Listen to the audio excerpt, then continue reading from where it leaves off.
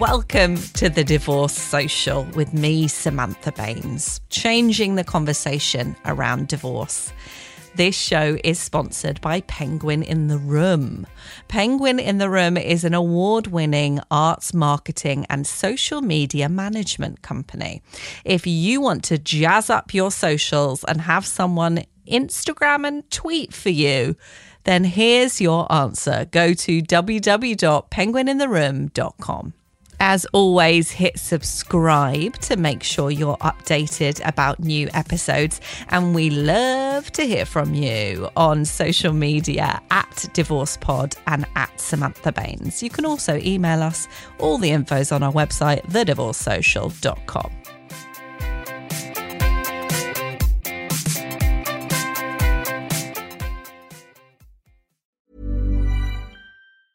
A lot can happen in 3 years, like a chatbot may be your new best friend. But what won't change? Needing health insurance. United Healthcare Tri-Term Medical Plans, underwritten by Golden Rule Insurance Company, offer flexible, budget-friendly coverage that lasts nearly 3 years in some states. Learn more at uh1.com. Ever catch yourself eating the same flavorless dinner 3 days in a row? Dreaming of something better? Well, HelloFresh is your guilt-free dream come true, baby. It's me, Keke Palmer.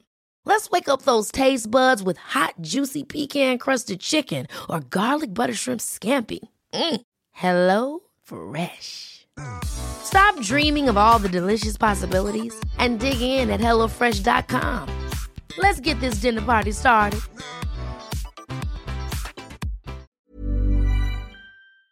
This episode, I'm joined by brilliant comedian Ria Lina. You've probably seen her on all of the comedy TV shows there are. I've known Ria for a long time in the comedy world, and we'd never really had a proper catch-up about our divorces, even though we're both divorced. So it was really nice to have a proper natter. Ria talks about living with her ex still, having children with your ex and going through the divorce, and also balancing work and being a mum. And it was a really fun chat, so enjoy. I am joined by comedian, actress and writer Ria Lina. Welcome to the Divorce Social. Thank you so much. It's lovely to be social about it for once. Well, yeah, that's the aim. We're trying to be social. Can be a lonely, lonely path. So this is lovely. Oh, well, thanks for joining me. How do you feel other than social, being on the Divorce Social? Well, other than social, I feel single. I think that's the most accurate way to describe it. I feel single and all of the emotions that go with that. There's the elation, there's the freedom, and then there's the despair. I'm never going to be loved again. Do you know what I mean? It's sort of equal measure. Like it's strange. It's like being, do you know when you laugh so hard that you cry, but at a funeral? It's that. Like the depth of your despair is so great that the laughter comes on top of it. But then it's just I think anyone who's been divorced will understand this, and anyone who's still happily married or has yet to enter a relationship goes, I have no idea what you're talking about. But you get what I mean, right? I get it. I was there. You were there.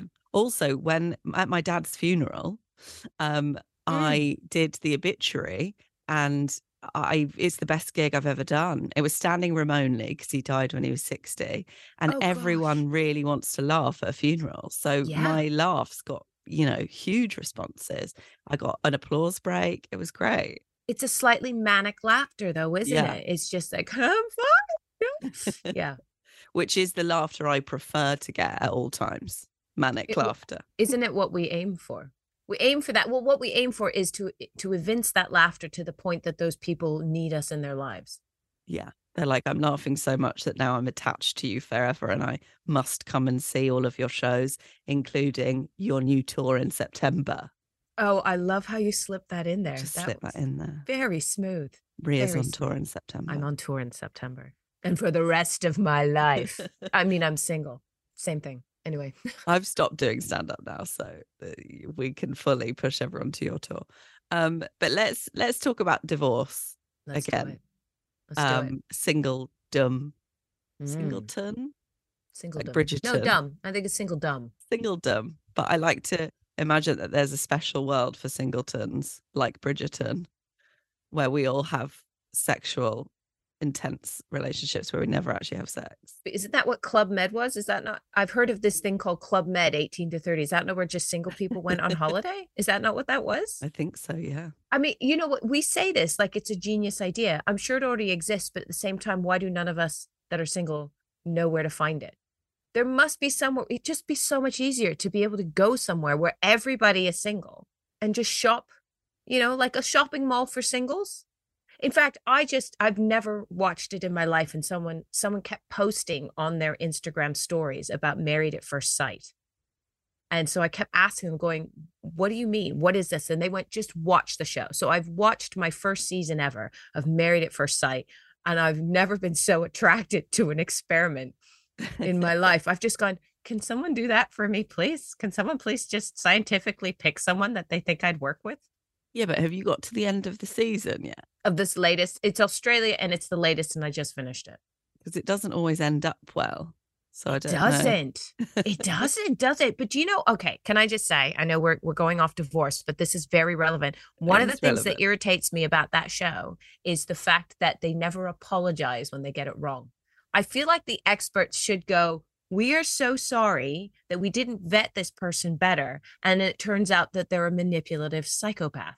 Yeah. They're just like, oh, it didn't work out. And they never do. They just go, oh, why didn't it work? Did you not try hard enough? Maybe next time grow for your next relationship. And I'm like, no. Some of those people should be locked away. Nobody should be. In fact, one of them, and they shall remain nameless, but one of them now has a girlfriend.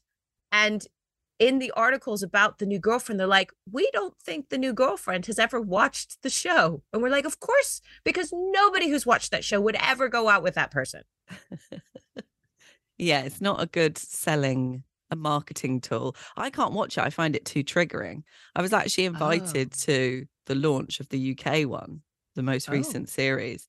So I did watch it at the launch, but I find the whole people going into marriage, and I'm like, they don't know what they're signing up to. And then they have such emotional experiences. I want to hug them all and get them counselling, but they do get counselling through the show. I'm sorry to hear that was your experience of it. I have to say, as a proper romantic underneath it all, I grew up on Regency romance novels and things like that, which of course is fundamentally wrong by modern standards. Regency romance novels are forcing men and women to get married, but then, oh my gosh, as luck would have it, they actually like each other.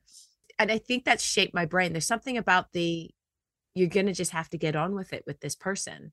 And the only thing that's really wrong with the men, I mean, they're gorgeous, they're rich, they're intelligent, they're talented. The only thing wrong with them is they're a little emotionally suppressed. That's it. They're emotionally unavailable. And that to me now is very attractive. I'm like, I can, as long as they've got all the other things, as long as they're gorgeous and rich and talented and intelligent, I can work with the closeted, unable to express themselves bit. And you though, because a lot of people I'm sure who listen to this podcast will be like, yeah, but I had that and it was terrible. I know. No, I get that. But I think that this is the interesting thing about marriage is that it isn't about just the other person in isolation. You are a puzzle piece. You are a uniquely shaped puzzle piece. And it's also about what your inadequacies are and whether the two complement each other. I think that's one of the problems with being single and wiping the slate clean is that you go, well, here's my checklist. Here's my checklist. They have to be perfect in this way, perfect in that way, and perfect in this way. And everyone's going around looking for perfect without really going, but actually, I'm not perfect in certain ways. And I know I'm not. I'm very independent.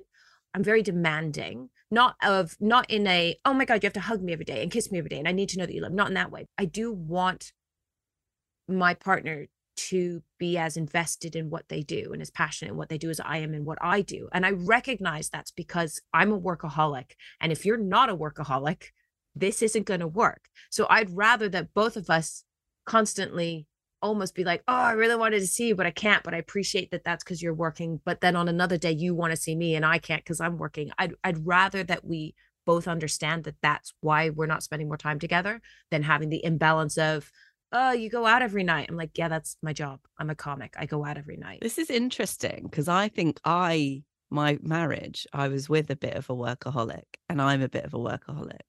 Oh, and it didn't work. No. because we both put work before each other. So the priorities weren't there. Whereas now I'm with someone who is not a workaholic, who's like a lifeaholic, and it works so much better because he's like, yeah, you enjoy your work, go for it. And I'm going to enjoy this time relaxing. And then when you get home, we can join each other in the relaxing time. I'm like, oh, That sounds lovely too. But you said lifeaholic, so he's still passionately into his leisure time or whatever, his life. hobbies or whatever he Yeah. does. And I think that counts. I think that, what I've learned from marriage is that you have to acknowledge your own puzzle piece in order to find a working relationship. And my mother told me when I told her I got pregnant before I got married. And that's not why we got married necessarily, but I was pregnant first. And she said, "Oh no, what have you done?" And I'm like, "What are you talking about?" She said, "You never have babies with the first one. You practice marriage with the first one. Then you have babies with the second or the third one," which is what both my parents did. And she wasn't wrong. You learn so much. I've seen so many successful second marriages and third marriages because people learn from the first one what to do, what not to do, and who you are when you face someone or when you're with someone. And I've learned so much. And in fact, I think that's one of the reasons that I did decide to get divorced rather than work on it. There comes a point where you just go, no, I'm not going to work on this because I've learned enough that I need to wipe the slate clean and take my learning into the next one and be a better partner and be a better half of a relationship in the next one, instead of try and fix, we were a certain shape when we met and we both changed shape over time. And rather than try and shave those shapes down, is just go, why do that? Just take your new shape as you are, as you've evolved, and just find a better puzzle piece that fits it. I like that. And also, I love the sound of your mum, although not She's useful great. feedback when you are pregnant. Why have you done that? Too late. Yeah. It's in there. The other thing she said was, "Oh no, I was just about to replace the sofa after you kids had gone." I was so young. I was so young when I got pregnant that I think my sister had only just left home for uni. And so I was like, I was in uni and I got pregnant. And so she was like, "We were just about to redecorate the house, we were looking forward to some kid-free years. You had to go and she loves her grandbabies to death. That was not the moment my daughter arrived. Just was like, whoop, that's my granddaughter. My she mother didn't let her sit on the sofa because it was new. Oh no, she never changed the sofa. That's the problem. She never changed the sofa. We have pictures of the babies on the sofa, drooling and whatnot. So, well, let's go back to that then. So you were at uni, you got pregnant, and that's when you got married. Yes, but I did get pregnant on purpose. So my ex already had a son and I knew I wanted kids and I didn't want to, we were raising his son anyway. And I was like, I'm not going to raise my stepson and then wait till I turn 30 and then have babies myself. Cause that's a lot of that's child rearing for, 30 years essentially. So I decided to just have my kids then for a number of reasons. A, so that my stepson could have siblings that he could actually relate to because he was an only child. So it'd be really nice for him to, be a part of that and be a child with other children. B, because my ex is more than 20 years older than me. So again, if I waited till I was at the sort of acceptable social childbearing age, i.e. finished with uni minimum, then he would be even older. And I didn't want my children to have an older father. I wanted them to have, because that's the thing that I think, didn't De Niro just have a baby at 79? Yeah. Yeah. But I think that's really unfair on the child because that child will be lucky if they have have a father at 11. Yeah. And everyone will go, "Is that your granddad?" And he'd be like, "No, that's my dad." So I just wanted them to have as much of their dad as they possibly could. And also I wanted, I guess to a certain extent, what I didn't want to do is have this, I was very ambitious and I wanted to have a great career. And I didn't want my kids to fit around it. I wanted it to fit around my kids, which is an entire podcast discussion in itself. whether that worked or not and whether that was the right idea. I mean, if you're a comedian, either way, you're not putting your kids to bed. Doesn't matter whether you have them when you're an open spot or whether you're, headlining clubs. You're out in the evenings. So, but you can be there when they wake up. No, I'm asleep. I got in at 1 a.m. I'm exhausted. I'm asleep. But You're there in the day. I was there for every school assembly. There you go. Every bake sale after school, every school fete. I was there. Well, this is the thing though, isn't it? A lot of parents feel guilty about lots of different things. You're never going to please everyone, yourself, the children, your partner, your work commitments, so it is a balance, isn't it? I think the whole idea that women can have it all isn't true. And I think that it's because, and we shouldn't change this, it's because we have very high standards for ourselves. It's not, society obviously expects us to be earth mothers. The moment we have babies, we have to be earth mothers. But then also our jobs expect us to compete with the men and to give as much as the men do. And, and then we're good daughters as our parents age, and we're good wives to our husbands, and you can't have it all and you cannot be everything. But the guilt is our own. The guilt of that is our own. And it's a tricky one because it does come from a lot of social censure. There is a lot of social censure if you like the fact that I didn't really put my kids to bed. That's hard. That's hard for me as a mom, because I know with every TV commercial that you see and every Hallmark movie that putting your kids to bed is the special time and reading to them is important. But you make up for it in other ways. You have to do what you can do for your kids. Yeah. And as a children's author, I would say you can read to them at any time as long as it's one of my books. There you go. See? Exactly. You can read to them at lunch. Now I feel even more guilty that I gave them iPads. Thank you, Sam. Well, no, you can get Kindle. It's fine. So it's interesting you mentioned there the good wife and the good mother. What do you think the good wife means? Do you know what? I genuinely don't know. I do and I don't know what a good wife is. I think there's a good wife in terms of, especially in the UK, we're quite traditional in what we believe that means. The reason one of the reasons I got married, and genuinely, it was like a to-do thing on a list. It wasn't, nobody proposed. I was so tired. I was so young looking when I was pregnant. I was so tired of people checking in with me and making, wondering if social services needed to be involved. Is this pregnancy intentional? Has someone made you do this? Are you okay? If I said my boyfriend, they pictured some pimply 19-year-old, that couldn't be bothered to come to my appointments with me. When in reality, I was with a man in his 40s and we already had a 6-year-old at home. So I just said to him, I'm sick of this. I'm sick of what society is doing to me. If I get married, I can just say my husband and be done with it. And no one questions it. If I go, oh, my husband couldn't make it. Oh, my husband's working. They go, oh, okay, this is perfectly acceptable. And then all the questions stop. I called the local registry office and said, do you have any appointments free on this Saturday in August? And they laughed at me and they went, you're calling 2 months in advance and you expect there to be an appointment? We're the most popular registry office in all of London. And they went, yeah, fine. You know what? We're going to humor you and we're going to check. And they checked and they went, oh, we just had a cancellation at midday. And I went, I'll take it. Thank you very much. Seemed to be enough of a sign that it was a good idea to do it. And that's it. We showed up midday on that Saturday, said some vows, signed some paperwork. That was it. We were married. And it was literally just convenience. I think I wanted the kids. I genuinely don't think I wanted the marriage. I didn't not want the marriage.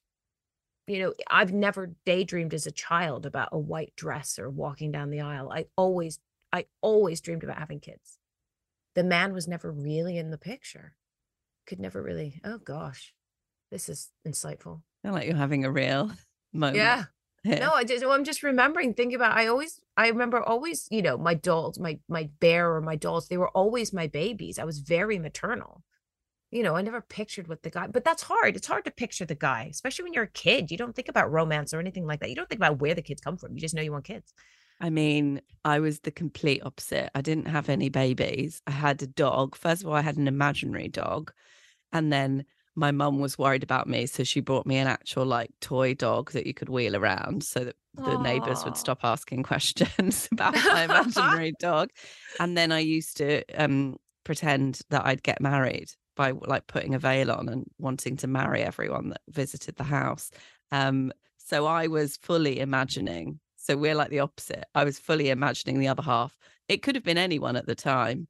And then I got married, and then I got divorced, and then I got a dog in that order. So maybe that was the issue.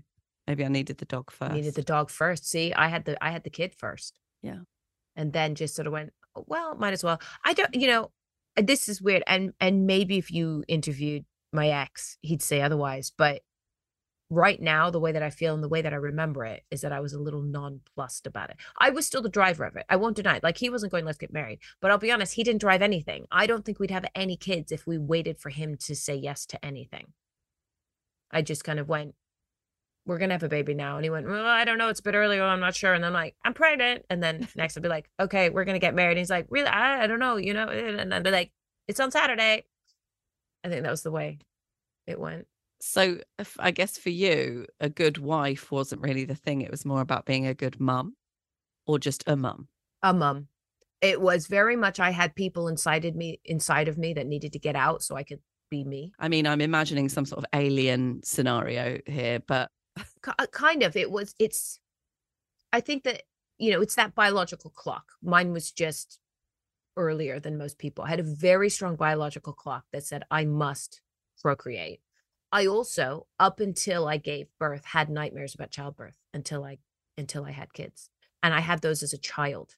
And I say that about childbirth, I didn't have dreams where I was literally on a bed pushing. I had a recurring dream for years throughout childhood where I'd get into one of those tubular slides. And as I go down it and as it coils, it would get smaller and smaller and smaller. And there's people in front of me and there's people behind me. And the people in front of me somehow are getting out of these really, it would narrow to, 6 inches, and somehow they're getting through it. And I just had this deep-seated fear of going down this slide. And they stopped once I gave birth. so it was like a nightmare where you were the baby. Yeah. But But it was just a fear of the process. Yeah. It was a fear of the process. And I used it. And I think metaphorically, it meant a lot of things in life, like exams, final exams at high school or uni were also a similar thing where you go, I've got to go through this process. And I know that I cannot stop time. And at some point, time will come where I'll go into the hall and sit down and open the paper and do the paper. And then the thing that would get me through that intense fear of I have to go through this process is knowing that there was always going to be another side of it. Time would continue through that 2-3 hours. And at some point I'd be at the other end of it and it would be done. And that was the only thing I could think to get through it. Same with childbirth, as you go, I have to go through this. But at some point at the other end of it, I'm going to, be done and my baby will be here and that will be my prize. And that is actually one of the amazing things about childbirth is that you get a prize at the end of it. It's an intense body situation. It's one of the most it's one of the most traumatic things your body can go through. But if you're lucky, and I recognize that not everybody is this lucky, if you're lucky, you come out the other end of it with the most amazing prize. I love a good prize. Right? What's the best prize you've ever won? Oh gosh, I don't even know.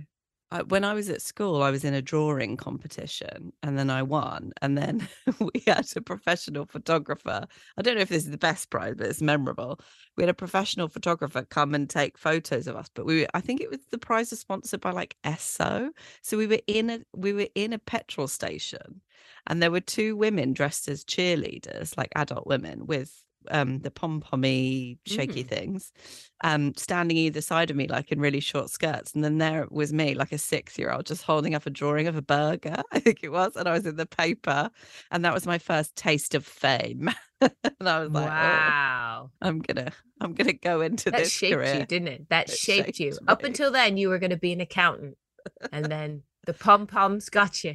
So thank you, Esso, I guess. I don't drive to this day, so maybe that had an effect on me. Yeah, to make up for all the oil damage. Yeah. Yeah, that's good of you. It's good of you Thank to compensate.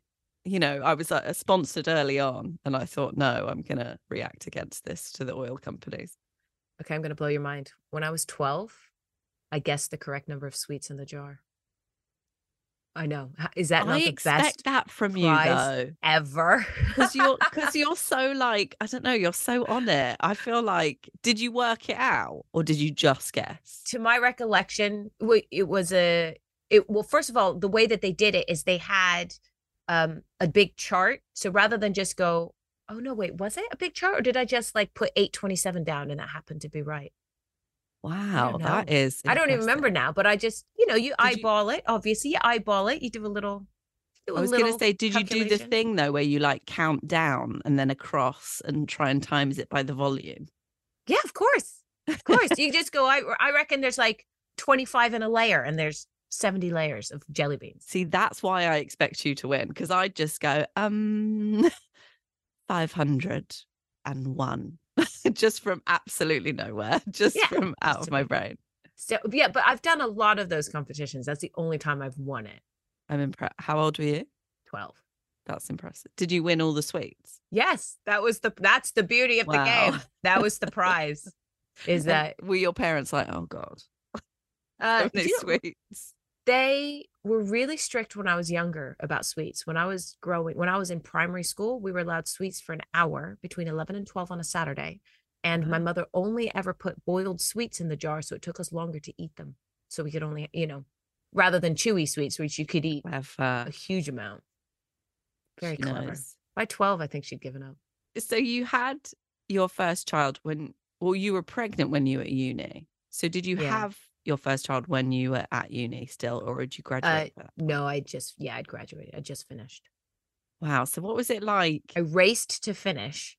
And then we're like, okay, we're ready, due date. And then, of course, she was late. So then we sat around for 2 weeks going, any day now. You can come now. You were married at this point by now? Yes, I got married while pregnant. So how many babies did you have? Because you said you had a lot of babies. Three. 3 babies and 1 stepson. And how long were you married for in the end? In the end, it was 18 years, I think. 18 So it was a long old marriage, considering you said it was just a practical thing to begin with. Yes. I mean, 18 years is a long time. I don't think that you could say, and everyone who's been married knows this. It might have lasted on paper for 18 years. That doesn't mean that you were married for 18 years per se. And we still live together, just sort of total full disclosure. We actually still live together now, even though we're divorced now. And I think that that's partly because we had drifted apart over years.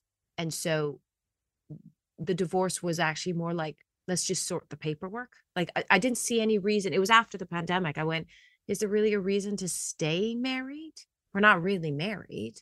I think he needed that as an ending, because the moment that I said, okay, I'm going to push this paperwork through, I know that it took him a while to kind of get used to that idea, because even though we weren't married, in his head, he wasn't single.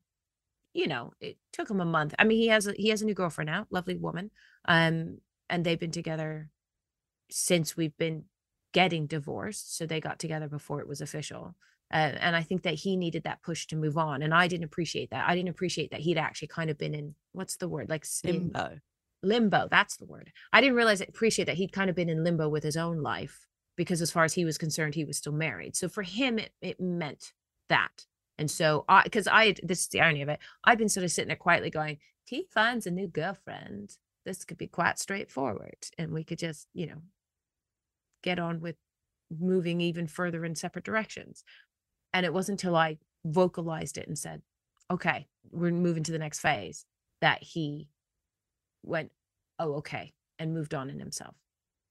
And then if I knew that, I would have then vocalized a lot sooner. So at that stage, you're still living together, but are you in separate bedrooms, or have you had conversations about the end of your relationships? I think we'd been in separate bedrooms since shortly after the third one was.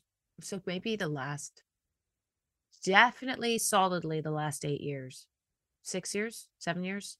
It happened over time. So what happened is we had a shared bedroom, obviously, and he gets up early in the morning and I go to bed late at night. So I'm waking him up when I get into bed, and he was waking me up when he got out of bed.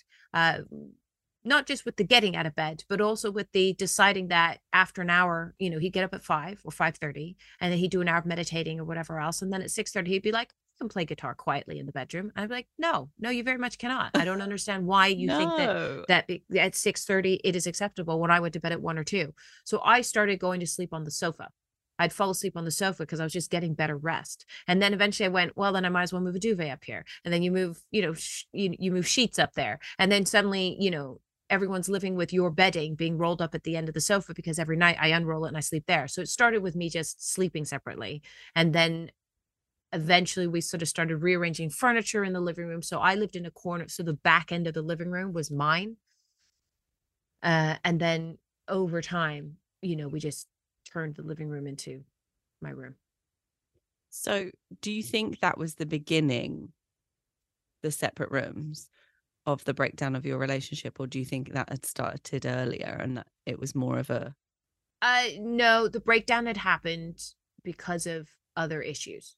It wasn't just I started sleeping separately and therefore we ended up falling out of love or going our separate ways. I think there were definitive things that happened in the relationship that certainly for me meant that I could not go. It was a trust issue, and I could not go back to a position of trust.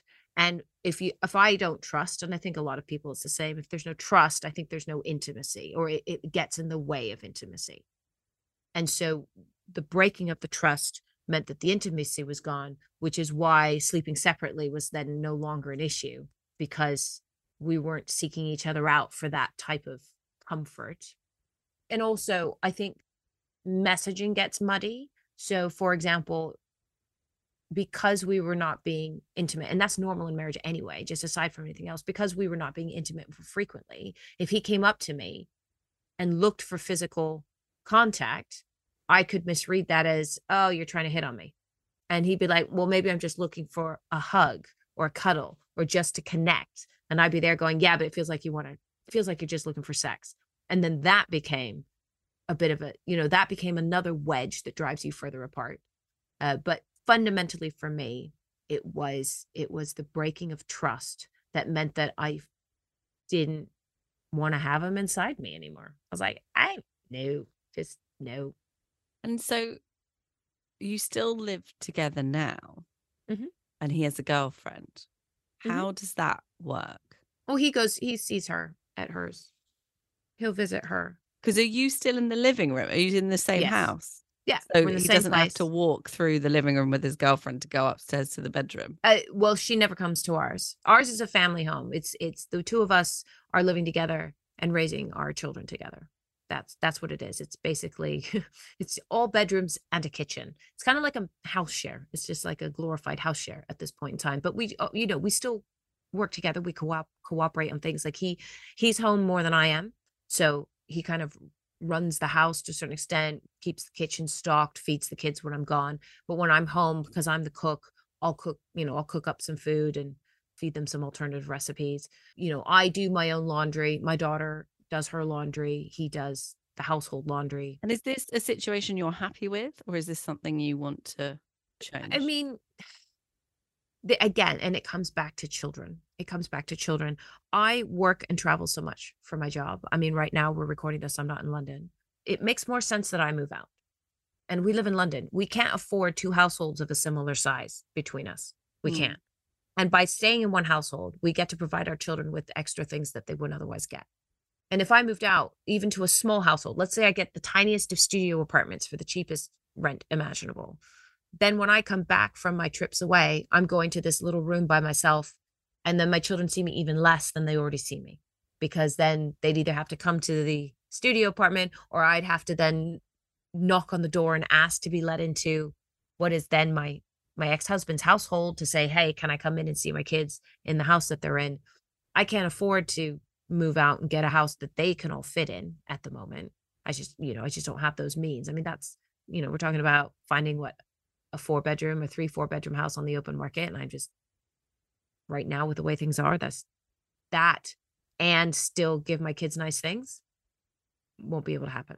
So I think the best way to put it is we both love the children more than we are indifferent to each other. I don't want to say dislike or hate each other, because I don't think there are obviously strong feelings. There are undercurrents of resentment and bitterness. You're going to find that in a divorce, but we don't hate each other. I think I can say that on his behalf. I don't know. I mean, he would say his own thing. I don't think we hate each other. I think there's a certain indifference, but that is workable because of how much we both love the kids. Yeah. And I mean, I didn't mean, when I asked that question, I meant no judgment. I'm just interested in your experience. And it sounds like it's a really practical solution and it works for your family. Do you think you're happy there? No, I think that, and actually my daughter's very unhappy. She wanted me to move out and provide an alternative household for her. And so in that way, there's the guilt where I feel like I've let her down. I feel like in some ways it's good for the kids because we're both there. But in other ways, it's confusing for the children because we actually fight a lot less now than we did when we were, quote, married. We fight a lot less. But that's also because we both removed a certain amount of emotion from the situation, so that we are just ships in the night. We are just two people functioning together. I think that children can't help but feel that there is a certain that means that there's a lack of love. Like if you can, if we were a pentagon, the last 2 points aren't connected. Yeah. All the love's for them. All the love is for them, but not necessarily in the household. Now that we don't have a shared living space, it's very hard for us to gather and spend that time together. But this is where I do things like on most Sundays. Often I come back from, I'm a weekend away gigging. I come back on the Sunday or I come back late on the Saturday. So Sundays, I often take the kids out for brunch and we have that as a ritual and we will go out and that's where I get to see them, is where we all sit at a table together in a restaurant, but then we're spending 50, 60, 70 quid feeding 4 people in a restaurant. Yeah. And those are the kinds of perks that couldn't happen if I moved out, and still wouldn't happen if I moved out to a place where there wasn't room for them all to sleep anyway. So am I happy? No, my ideal is, I think that nobody who grows up with the middle class upbringing that I had, I had the middle class upbringing and my parents had a house and we had a garden and 2 cars, one for each parent in order to go to work and do the shopping. I don't think anyone who grows up that way goes, well, where do you see yourself later in life? No one goes, well, I see myself in a pokey little London flat with no living room, with nothing on the walls, sleeping in a single bed like a student, raising my children with the air quality below health standards. No one goes, yeah, that's the dream. I still would love to have a house. I still want to provide. I still dream of providing a house where all of my children have their own bedroom with windows that because we live in a basement, our flat's in the basement, with natural light and maybe a bit of a garden where we can have, drinks in the evening together. And it's entirely possible that I won't be able to provide that for them before they've all grown up and left home. And then what? And then I'm going to hope for boomerang children. I'll be like, I know you've been out living and working independently on your own and being very successful, but hey, mommy can afford a house now. Want to move home and pretend that, just relive your teens in a different way? Do it for like a summer. Maybe. I don't know if I'll, but that's the thing with kids. I don't know if I'll even get all 3 of them together. And how frequently can I get all 3 of them together in one place? Mother's Day is around the corner. Find the perfect gift for the mom in your life with a stunning piece of jewelry from Blue Nile. From timeless pearls to dazzling gemstones, Blue Nile has something she'll adore. Need it fast? Most items can ship overnight. Plus, enjoy guaranteed free shipping and returns. Don't miss our special Mother's Day deals. Save big on the season's most beautiful trends. For a limited time, get up to 50% off by going to BlueNile.com. That's BlueNile.com. Mom deserves the best, and there's no better place to shop for Mother's Day than Whole Foods Market. They're your destination for unbeatable savings, from premium gifts to show-stopping flowers and irresistible desserts. Start by saving 33% with Prime on all body care and candles. Then get a 15-stem bunch of tulips for just $9.99 each with Prime. Round out Mom's menu with festive rosé, irresistible berry chantilly cake, and more special treats. Come celebrate Mother's Day at Whole Foods Market. Everyone knows therapy is great for solving problems, but getting therapy has its own problems too, like finding the right therapist, fitting into their schedule, and of course, the cost. Well, BetterHelp can solve those problems. It's totally online and built around your schedule. It's surprisingly affordable too. Connect with a credentialed therapist by phone, video, or online chat, all from the comfort of your home. Visit BetterHelp.com to learn more and save 10% on your first month. That's BetterHelp, H-E-L-P. Nice. Ding dong, it's the ad break. This podcast is sponsored by Penguin in the Room, an award-winning company that can manage your business's social media. They even manage our podcast, Instagram and Twitter. Just email info@penguinintheroom.com for a quote. Also, if you'd like to support the podcast, you can by buying merchandise from our website, www.thedivorcesocial.com. Ding dong. With the living together arrangement, how was that when you were recovering from a breakup? Because there wasn't really, I guess you had the conversation earlier, then you did the paperwork push, then your ex got into a new relationship, but you've not really had that extreme separation. So how was that breakup experience for you? The thing is it happened over time. So it was incremental and it was gradual. By the time I did the paperwork push, we were already living separate lives. And I think that the pandemic brought that home to me. I loved the pandemic for myself. I recognize a lot of people didn't. But as someone who is traveling all over the country, here, there, and everywhere, internationally, often gone for days, if sometimes weeks at a time, to suddenly be told, you're going to stay home. You're going to stay home with your kids for 2 years. And all you have to do is cook for them and help them with their homework and spend time with them. That was a dream. That was an absolute dream. And I had such a wonderful time doing that and also focus on yourself. And the weather was brilliant. I don't know if you remember 2020, beautiful weather. So I could go out, I could run, I could exercise. It was very, very healthy for me. But it was also some of the loneliest time I've spent in my life. I would often go to bed and feel acutely lonely because, and this is what I think a lot of people felt, is that you lost that ability to socialize. Now, I don't socialize a lot per se. I'm very much, I prefer one-on-one with a friend at their house for dinner than a nightclub or a pub. I can't do, with the autism, I can't do loud places and noises and overstimulation. But to suddenly have that completely taken away, it brought home how much I'd been relying on my career and on my ability to go out and do a job that I love, how much that of my life that filled. And it also made me realize how little I'm hugged. And I'm not a big hugger. Again, as an autistic, I'm not a massive fan of contact with loads and loads of people. But I think that there is something to be said for a really good hug from someone that you have an emotional connection to.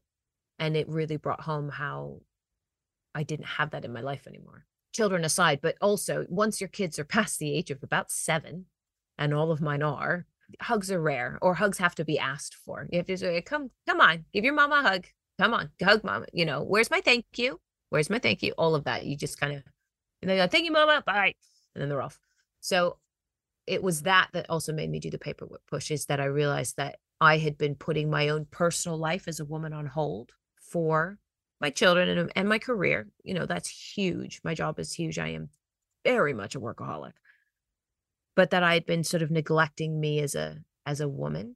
And I think that was the other reason that I pushed to do the paperwork, is that I was like, right, I realized I needed to actively work to put myself into a space of availability if I wanted that to change. And we both did. He and I both went on the apps at the same time. And he had luck and I did not. I think so many people would be able to relate to that, though. I remember desperately wanting to hug after I got divorced, and just, not even sex, because to be fair, I was having quite a lot of sex. Woo! Oh, you're my hero. I talk about it on the podcast, my sexual explosion. I just went for it. But yeah, I just wanted like a really good hug. And I remember thinking, God, no one touches me anymore in like a non-sex, just like a comforting way. Yeah, so I can definitely relate to that. I think I found myself over hugging some friends and sometimes people who aren't as close to me, and they'd just be like, what are you doing? I'd be like, nothing, just okay, thank you. Well, to this day, I am a hugger. I mean, I do think I've always been a hugger, but I'm definitely a hugger. I mean, I say to people now, are you a hugger, before I hug them? Because I know some people don't like physical contact. But I always try and give everyone I see a big hug, because I feel like, back then, if a stranger hugged me, I would have been thrilled, because that's all I wanted. So if I can be a stranger hug to people, then I'm very happy to do that. I feel like now I've said that, I'm going to get people walking up to me in the street being like, can I have a hug? And to be honest, that's not the worst thing in the world. So I'll be pleased with that. No, and it's true. I think hugs are underrated. I'd be interested in the scientific experiment of how much mental health we could improve simply with good hugs.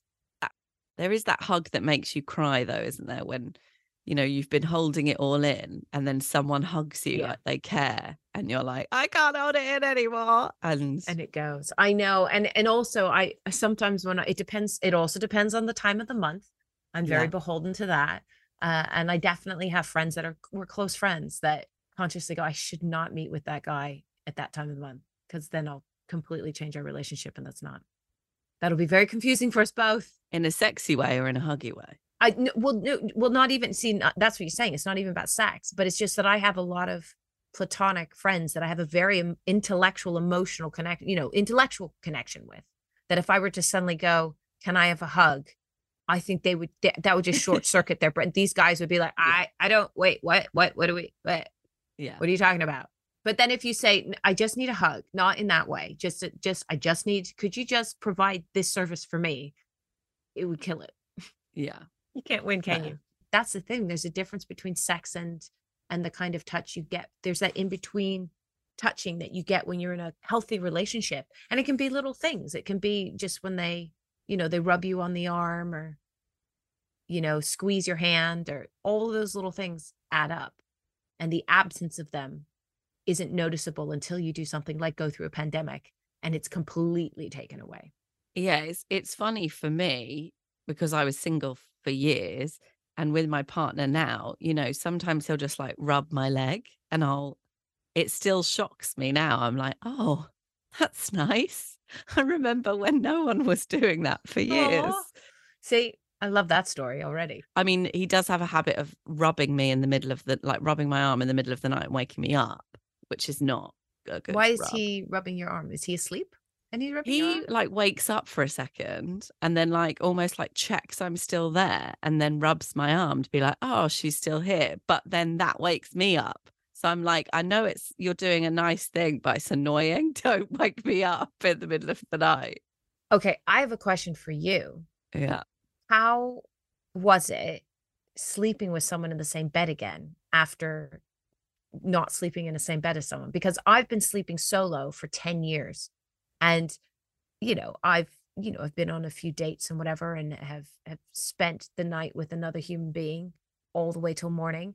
And I really struggled. I was like, I can't. I don't know that I could ever go back to sharing a bed. I mean, maybe if I like them, enough. I wasn't in love with any of those people. So maybe I could survive it, but I'm so used to the benefits of having my own sleep space. Yeah, I think obviously, when people used to like stay the night, or I'd stay the night, I could cope with sort of one night. I wouldn't love it, but I'd always be really relieved when I got the bed back. But I've always slept on one side, even when I was single.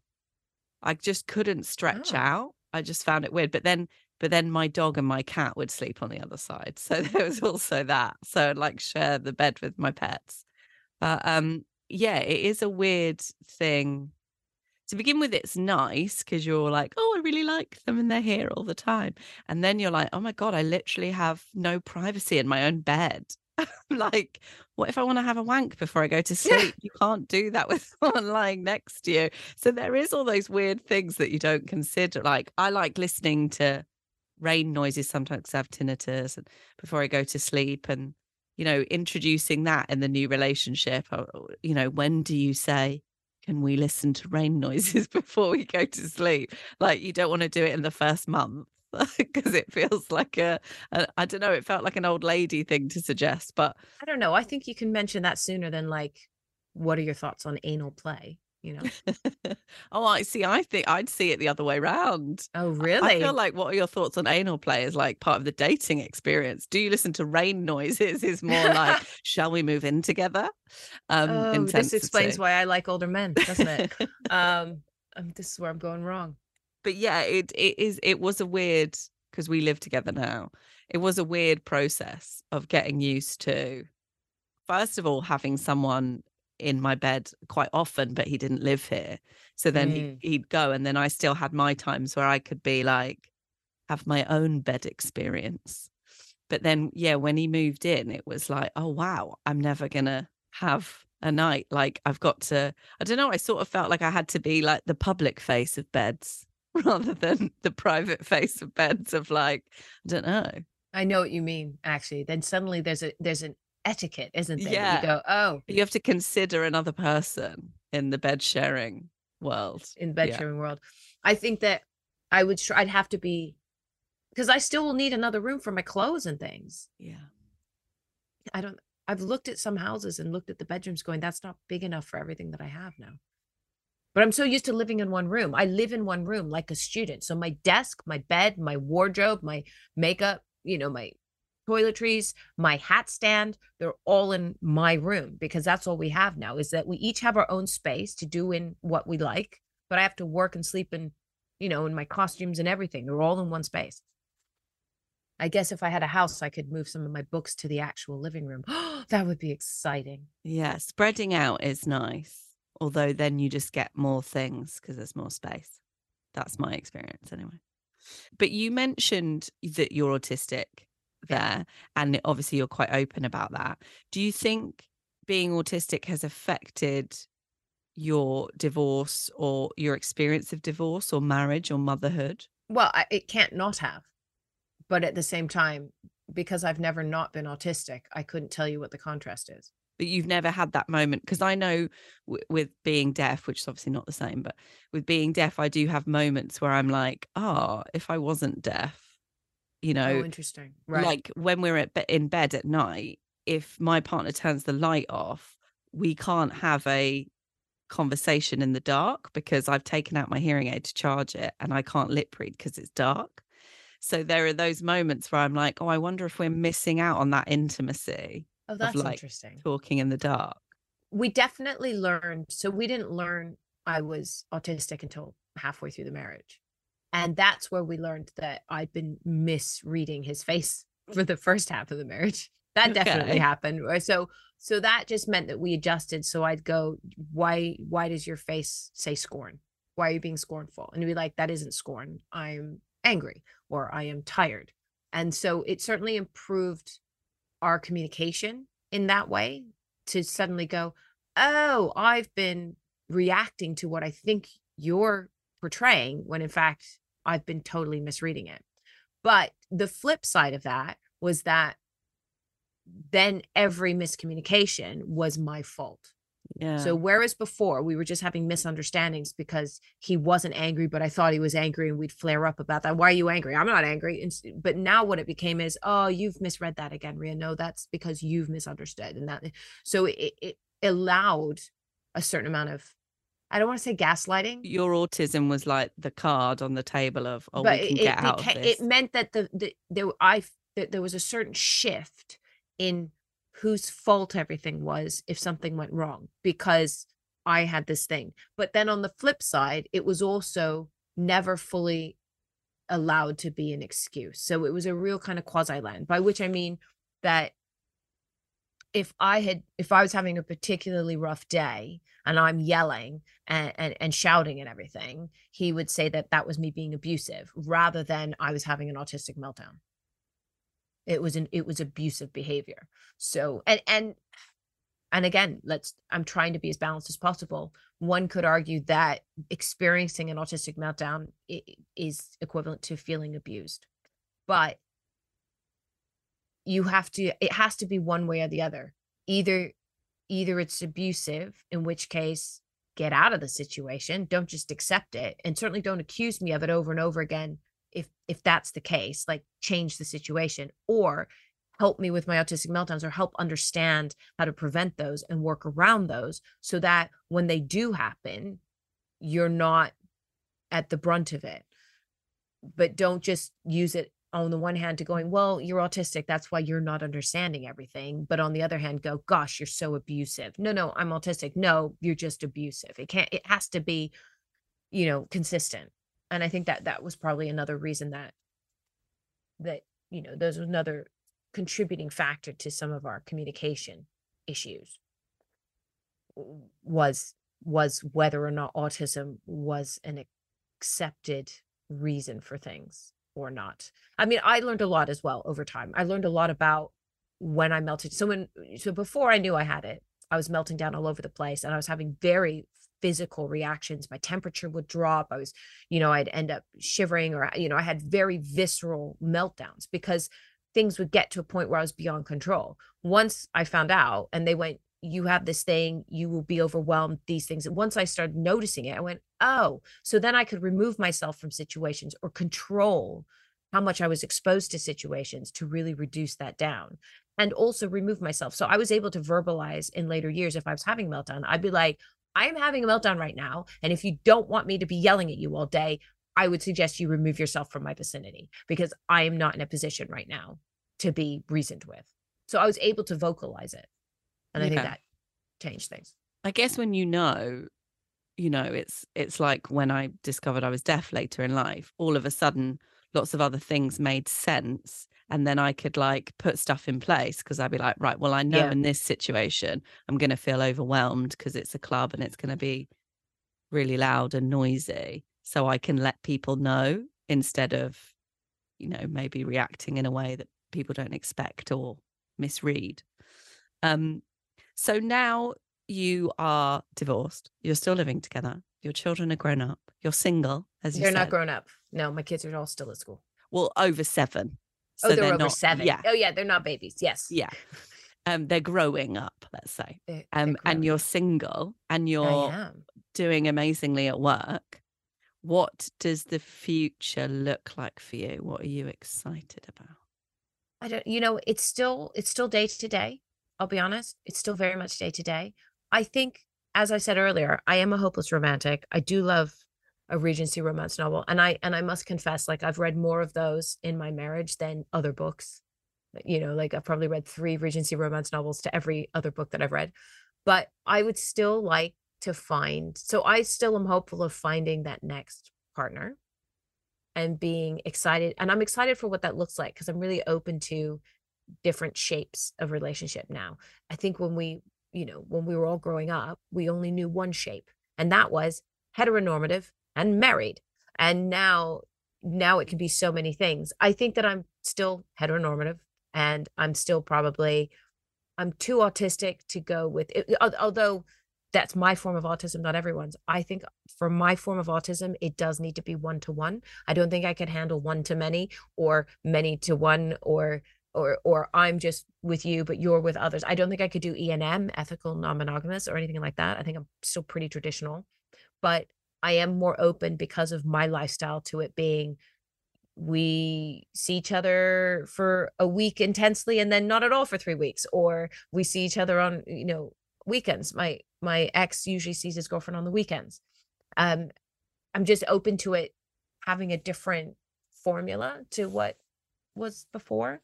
I would certainly like in the future to have my own household, like a proper grown-up house. I'd like to live like a grown-up. I genuinely don't live like a grown-up. If you looked at my room and said, who lives here? You'd go, a student.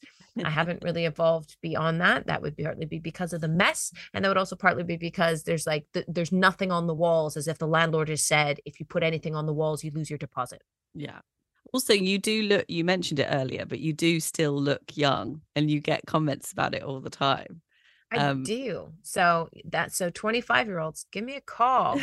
We leaning look like into that. Fit. Yeah, leaning in. No, I can't. I'm not going to date anyone younger than my stepson. That's my rule. Fair. It's a good rule. I think so. So you're excited about the future and a new relationship, and I think that is exciting because it can be very lonely being single. And as I said, I was single for years after my divorce. But when I started this podcast, I remember thinking, no one's ever going to love me again. I'm never going to find anyone. Like, this is it. I'm alone now. And then, I came out as bisexual, did all the paperwork, got divorced, was single, had a sexual explosion, and I'm now in a relationship with a man. So, right. Another one.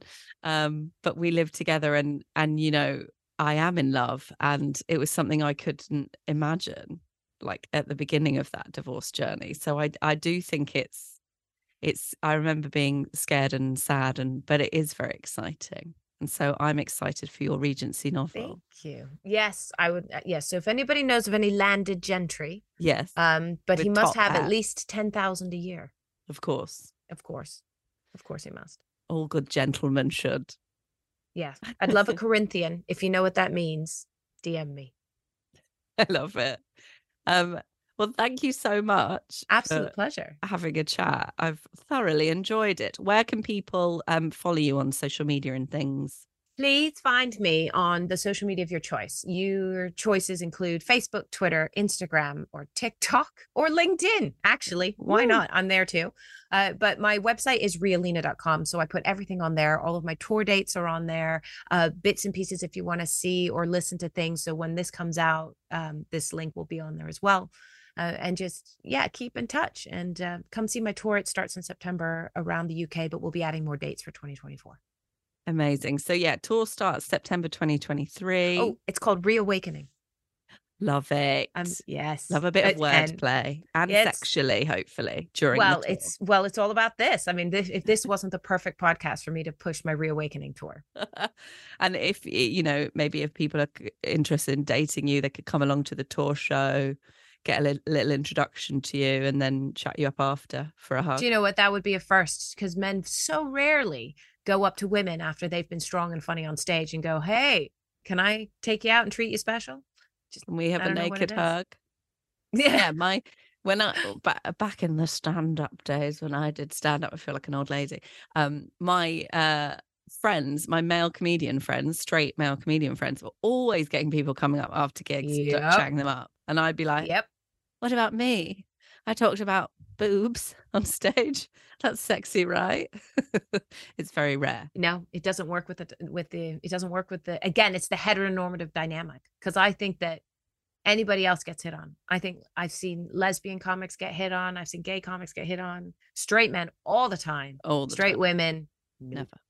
Although, do you know what? I get a lot of husbands messaging me, not in a bad way, but they'll often say, oh, I just saw you on TV. My wife loves the top that you were wearing. I'd love to buy it for her. Where can I get it? Which I think is really sweet. Half the time I wonder, do you have a wife? Are you? Or is this just your excuse to talk to me? But then a lot of them send a picture. Like one guy said, she loves your jacket. I told him where to get the jacket. And then he sent a picture of his wife in the jacket. And I was like, oh, why can't I get a man like that? That's so cute. Sweet. Well, I like that. We need also, just to let you know, some people who've been on the podcast as guests have been asked out by listeners afterwards. So, did it work? Has anything worked out? I don't think so yet, but I think they went on a date and had a nice time. I went on a date with someone who asked me out, who listened to the podcast. I had a lovely time. Oh, it's not the person I live with now, but I had a lovely time. Yeah. Oh, well, you know what? Well, so this isn't a podcast. This is actually a dating service. It's like spill all of your emotional history and then go on a date. Well, it's not a bad idea, because if they've listened to this entire episode and still think they want to take me on, as it were, then I'm chuffed. It's like a new version of the show Take Me Out, Take Me On. Yeah. Are you ready for this? Hosted by us, not Paddy. Of course. I think that'd be a great idea. Let's take really difficult humans and go, can you date these people? But I have to say, it's the one thing that we can't fathom. Why do serial killers get wives in jail? Someone's willing to take them on.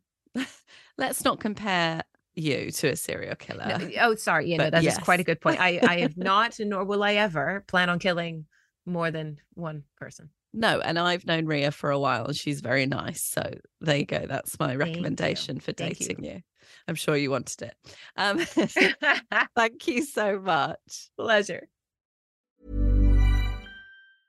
Mom deserves the best, and there's no better place to shop for Mother's Day than Whole Foods Market. They're your destination for unbeatable savings, from premium gifts to show-stopping flowers and irresistible desserts. Start by saving 33% with Prime on all body care and candles. Then get a 15-stem bunch of tulips for just $9.99 each with Prime. Round out Mom's menu with festive rosé, irresistible berry chantilly cake, and more special treats. Come celebrate Mother's Day at Whole Foods Market. Hey, it's Danny Pellegrino from Everything Iconic.